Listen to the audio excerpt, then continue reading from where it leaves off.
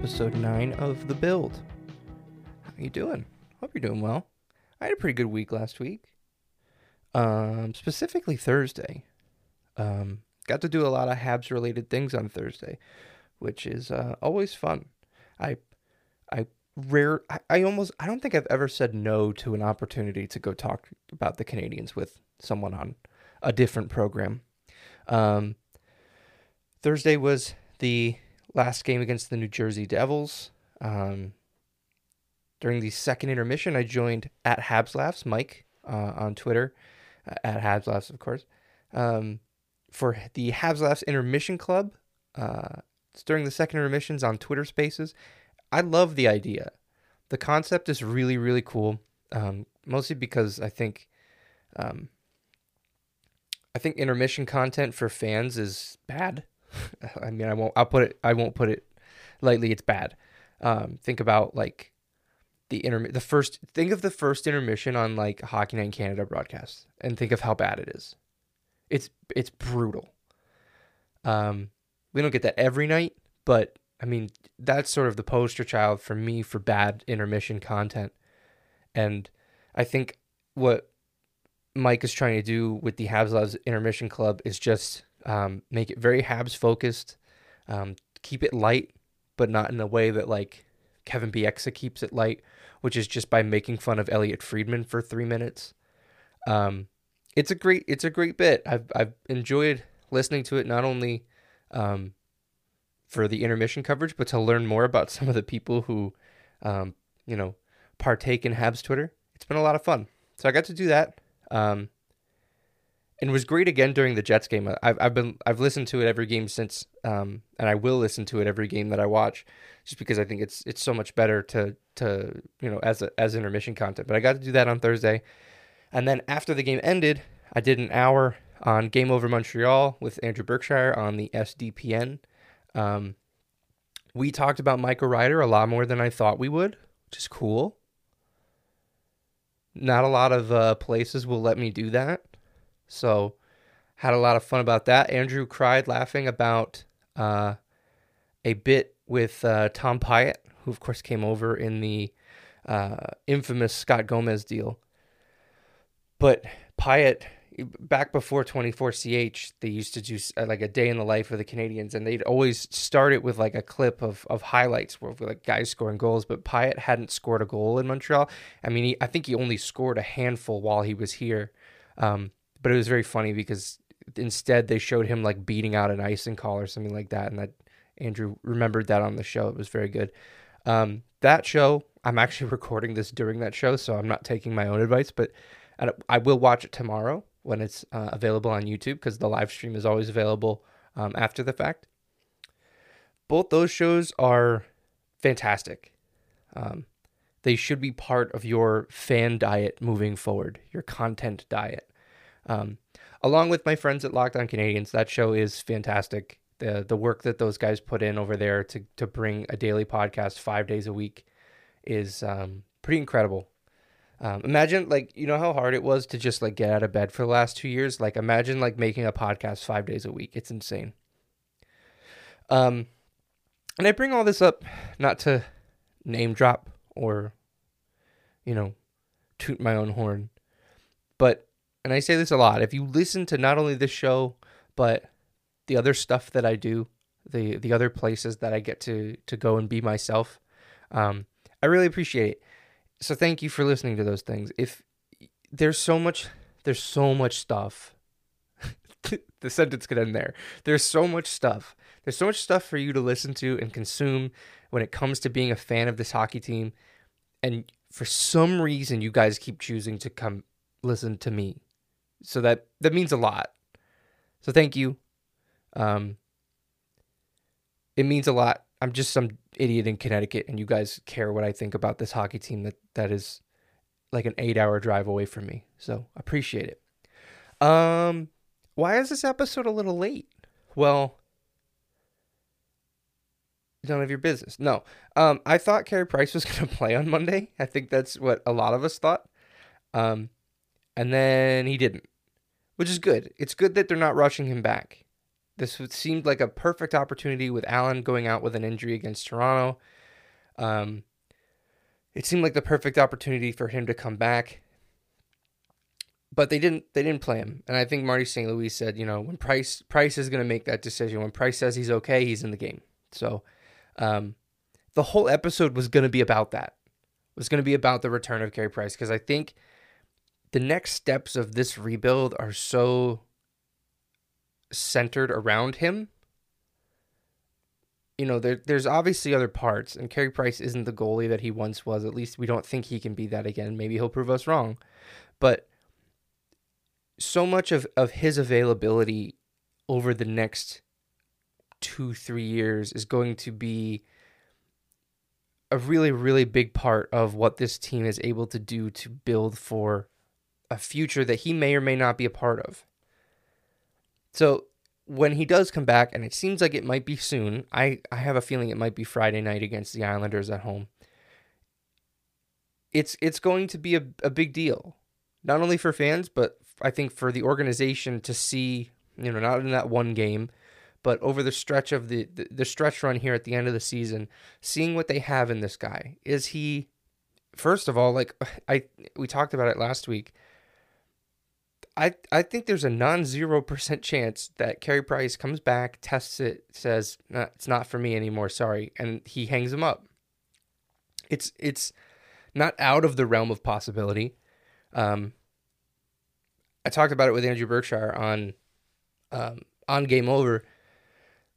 The concept of a trade seems far less likely, just because it's a lot of cap moving the other way. Montreal would probably have to eat a ton of cap coming back the other way, and at that point, is it even worth it? So I mean, we'll see how it plays out.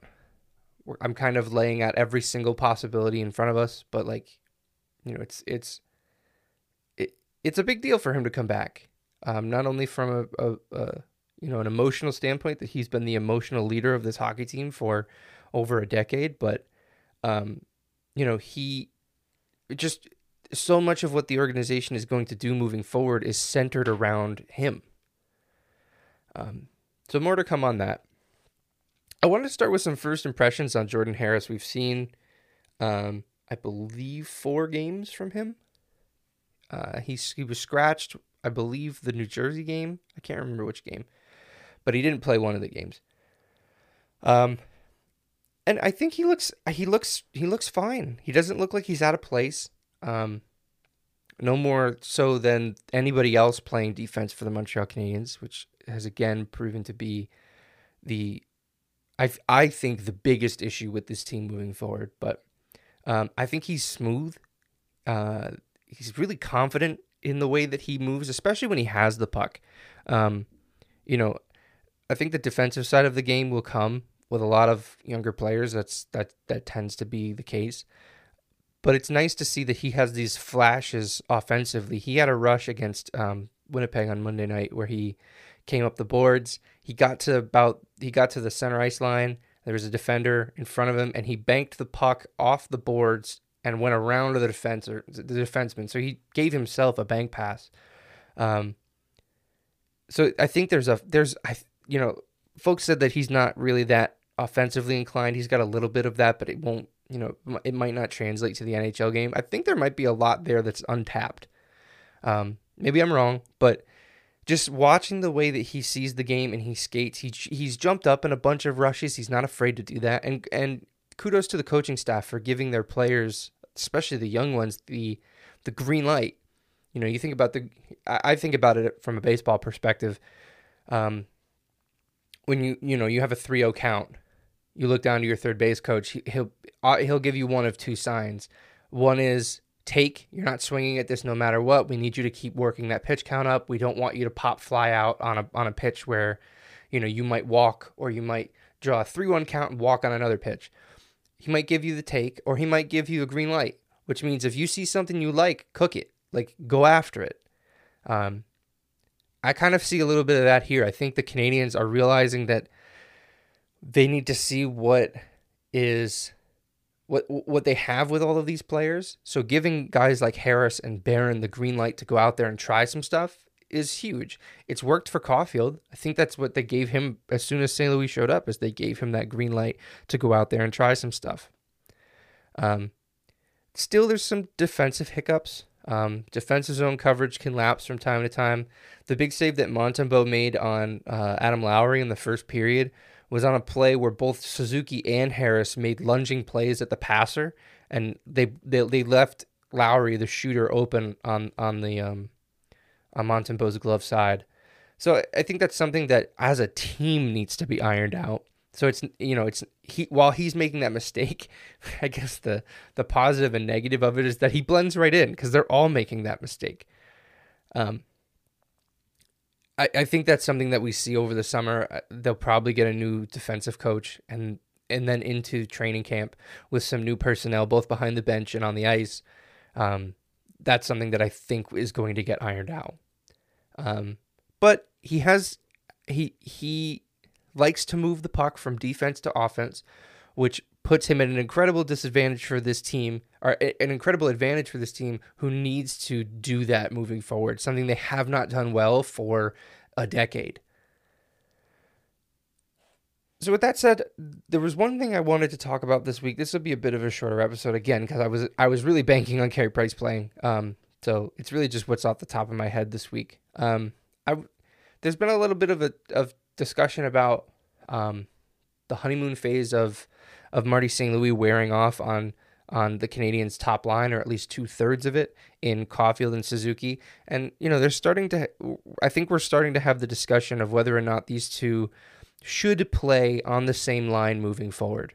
I think, first of all, the question is entirely valid, right? There are a lot of teams in this league who don't put their two best forwards on the same line, even if they don't play the same position. I think about Philadelphia for years. They had that conundrum with Jake Voracek and Claude Giroux. They'd put them together and they look great for a 5-10 game stretch, and then they would sort of fall off, and then everybody was screaming at them for them to be separated. So I think that's something you might want to try to avoid moving forward. At the same time, that's a discussion for next year of them playing on a separate line, Caufield and Suzuki. There's a lot to discuss here, and I'll get into it, but I think that before I get into any of that, it's important to say, none of that matters right now. It doesn't matter that they're getting destroyed possession-wise. They need to see what they have in everybody. They need to work through a lot of these problems. And I think one of those problems is finding a winger for Caufield and Suzuki. I do think that the organization thinks that these two are going to be on the same line, at least for the foreseeable future. On the power play, no question, they're wave one. And then you fill in the parts around them. You find a distributor who will sit at the top of the umbrella, who won't fire pucks into shin pads. I love you so much, Jeff Petrie, but I cannot wait for you to not be doing that. And even though Marty St. Louis has gone to a five forward power play unit, it's still, they're putting Mike Hoffman at the top of the umbrella, and he's just doing the same thing. He did it in this game where he's taking slap shots from the inside the blue line in the year of our Lord 2022. It's not an effective way of scoring on the power play. You have to get closer to the net. You have to not only get closer to the net, but you're shooting from dead on. He's shooting from center ice at the blue line. There's no angle. You're hoping for a bounce, which when you're at 5-on-5, I have no problem with that, right? You don't have any sort of advantage other than positionally you are in the offensive zone. I don't have an issue if you want to take a shot from the point now and then and see what you can create. They scored a goal off of that on Monday night's game against Winnipeg. But on the power play, you can't. You just cannot do that. The guy at the point needs to just be a distributor and maybe take an occasional shot when, the penalty killers have pushed out to the wings and they've kind of taken away those options. Because then if you become a shooting threat from the point, then you make them respect that as a shot. But right now, they're just shooting and hoping that it goes anywhere near the net. Not to get too much on a power play tangent, but that's got to change moving forward. All of the special teams need a revamp. At 5-on-5, as I said, they're getting hemmed into their zone a lot. Possession-wise, it doesn't look good. I'm not going to get into the numbers because it's not super important. You just need to know that it's not great. Like possession-wise, they're not doing very well. Then again, find me a line on this team that isn't getting hemmed in. I thought on Monday, Armia, Dvorak, and Gallagher were pretty good. Dvorak especially showed some things that we haven't seen in a while. So getting hemmed in from a possession standpoint in your own zone is not something unique to the Suzuki, Caufield, and Rem Pitlick line. But like everything else with this team, that line is incomplete. And the piece I'm looking at is Rem Pitlick, who's doing his best Dale Weiss impression at the moment. I think they want a left-handed shot on that line really bad. And I think that's why they moved Anderson off of it for the time being. Also, Anderson was struggling a little bit. But, I mean, here are the left shot wingers that the Canadians currently have.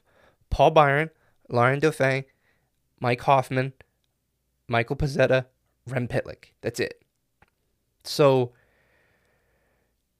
it's not the greatest crop to choose from.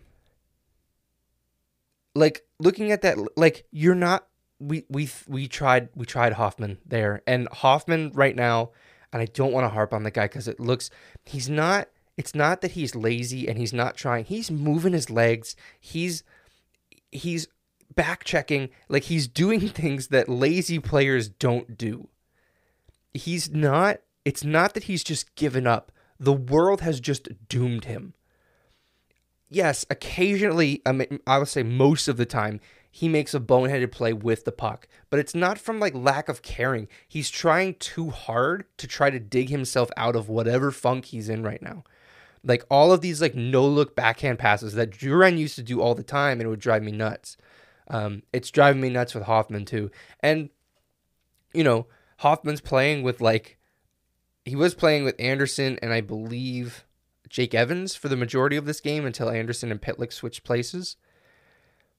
But, you know, he's playing on a third line essentially, and then he's on wave one of the power play. And when the Canadians pulled their goalie, or even before they pulled the goalie, and they had 5 skaters on the ice, they had 4 forwards, and he was one of them. So like Marty St. Louis, I think he's kind of sending a little bit of mixed messages. I think he wants to kind of shelter him a little bit, and playing him in that third line role on home ice can do that. All of this a roundabout way of me saying Hoffman is not the short-term, mid-term, or long-term solution for who plays wing on the Suzuki Caufield line, assuming that's a line that moves forward.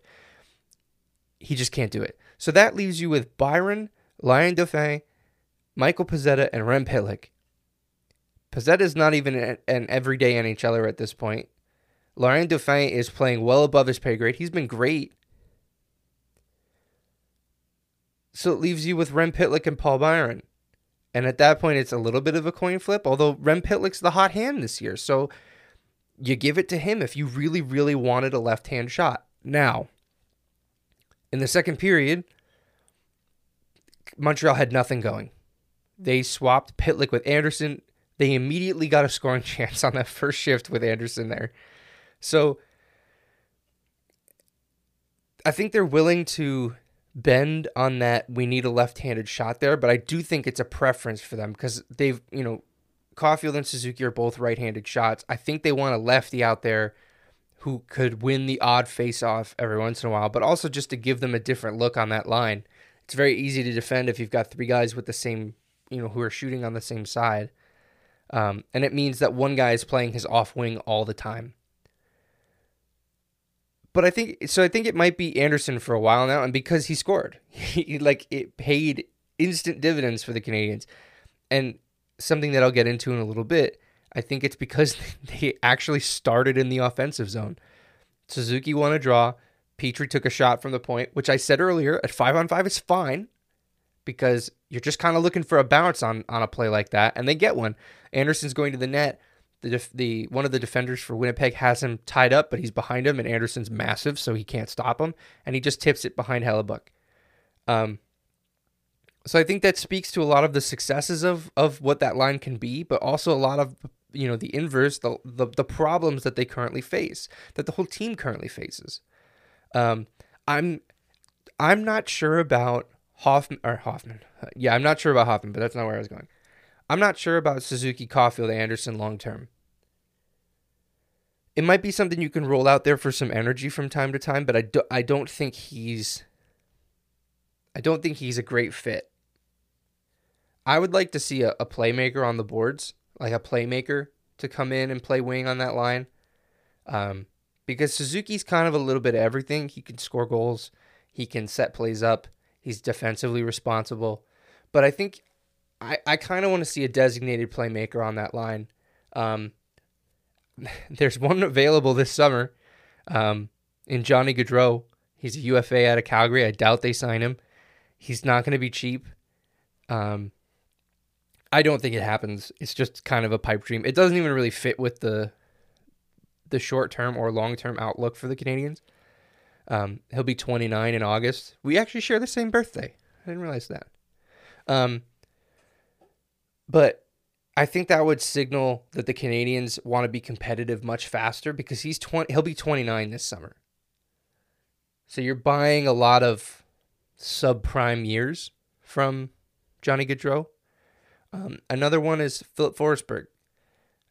He's 20. I think he's 27. He'll be 28. Having another career year, so it's two guys hitting UFA while having career years. It's probably another pipe dream, But there were a lot of rumblings early on that the Canadians were going to take some big swings in the offseason. I wonder if it's on a forward, just because I think, yes, they've got some offensive prospects coming up. Joshua Roy looks outstanding in the OHL. Raphael Harvey-Pinard is lighting it up in the AHL. I don't know what his ceiling is. Maybe a middle six kind of guy. But, it's a good thing the draft is before free agency. Let's see what the Canadians get with whatever their first round pick ends up being right now. They have the second highest lottery odds. I think Arizona's still in first. So we'll see. I'm cautiously optimistic that they will add something on the wing offensively for the Canadian, for that top line. But I'm curious to see how they go about doing that. But to put a bow on this, I also feel like the forwards will improve from a possession standpoint when they have an NHL caliber defense behind them. They're getting hemmed in a lot because the defense can't break up a cycle. They can't stop a rush. They can't transition the puck. Like, those are three things that you have to do defensively in order to move the puck out, in order to stop the bleeding from a possession standpoint. They can't do it. There's just, the way they play is not good enough. The guys they have, God bless all of them, it's not an NHL caliber blue line. And that's not to say it'll always be that way, but right now it's not good enough. And that's, I think, leading to a lot of the issues with, their forwards having these bad numbers because they're especially good forwards just being hemmed into their zone. And also you have to take into account, I know Ben Sherratt wasn't great, but they were using him as a top pairing defenseman and they traded him, meaning someone else needed to step up and other guys needed to step into the lineup. Same thing with Brett Kulak. He was a guy that I think he was playing quite a bit under Martin St. Louis. When they traded him, other guys need to step up. Even though they weren't the best defensemen, they still leave a hole on this team. And relatively speaking, they were important defensemen to this hockey team. So I think they can make minor improvements in the way that they play. So, we've talked a lot about zone defense, man-to-man defense, the differences between them, which ones are more successful with this hockey team. And while I think that'll be enough to stop the bleeding moving forward, that blue line, it needs a shakeup. I think they already know that, and I think that's why we've seen guys like Barron come in. Thank God Harris, signed in Montreal, because I think he's going to be a big part of that. Norlinder moving forward, Caden Gooley, like there's no guarantee all of those guys hit, right? Like there's no guarantee all of those guys are NHL players. So you need to keep adding. I'll be interested to see what they do as far as adding more NHL proven talent to that blue line over the next few years to help nurture those younger guys. That's why I think Edmondson sticks around and I think it's a coin flip for him to be captain at this point. Just even for a short term, or even if they don't name, they said they were going to name another captain. So I guess they would. They would name him in this scenario just because I think he means a lot to that team.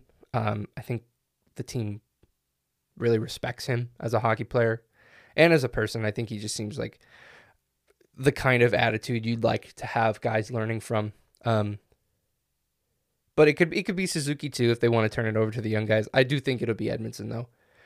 But I wonder who else do they bring in to help be that guy for the defense? Like on Game Over last week, we talked a lot about Corey Perry and the impact that he had on the young Canadians forwards. Like Cole Caufield, loved Corey Perry. He loved being around him. Find the defensive Corey Perry. I don't know who that is, but go find him and keep him around Romanov and keep him around Harris, and maybe Gooley makes the jump next year. I bet he plays in the AHL, but Norlinder, Barron, get them for these guys. Find them a guy that they can lean on. Because right now, Petry's on his way out. I wonder what they're thinking of with David Savard. There's a lot of question marks back there. In a roundabout way, to get back to what I was talking about, I think if you clean that up, it's going to make the offensive metrics look a lot better, because they'll be able to move the puck out of their own zone instead of spending the majority of their time 200 feet from the opposing net. Like I think in the Toronto game on Saturday, the Leafs had like a 3-1 time on ice advantage in the attacking zone, so they spent 3 times as much time in the offensive zone as the Canadians did. That's just a massive skill gap. And on top of that, even if instead of thinking the Canadians need to get better, I don't know. I'm at a loss for words at how bad this team is at moving the puck out of their zone. So that's what I'm looking for most of all, to see how the forwards improve based on that. But I do think that third line mate on the Caufield Suzuki line, it's probably going to be an open tryout next year at camp. Unless they go out and acquire someone specifically for that line, we're going to see what they have in the organization. So that's all I got for today. Told you it was going to be a little bit shorter, only a half hour today. Thanks for listening. I'm done for the day. Follow me on Twitter at maybe it's Ian, at Rabbit Habs for the blog. Go check out the stuff that I mentioned. I'll drop it in the description. Both Game Over Montreal, the Habs Laughs Intermission Club. I don't know how to link spaces. I'll have to figure that out. Locked On Canadians. Go check those guys out. Check those in the description. I'll drop them there. The music you heard at the beginning of the show and you're hearing right now is Inside by Fred Mugg. Check the description for a link to his Bandcamp page to listen to the rest of his stuff, including a brand new 6-track album called Expedition. It's very cool. All right, I'll talk to you guys soon. See ya. Bye.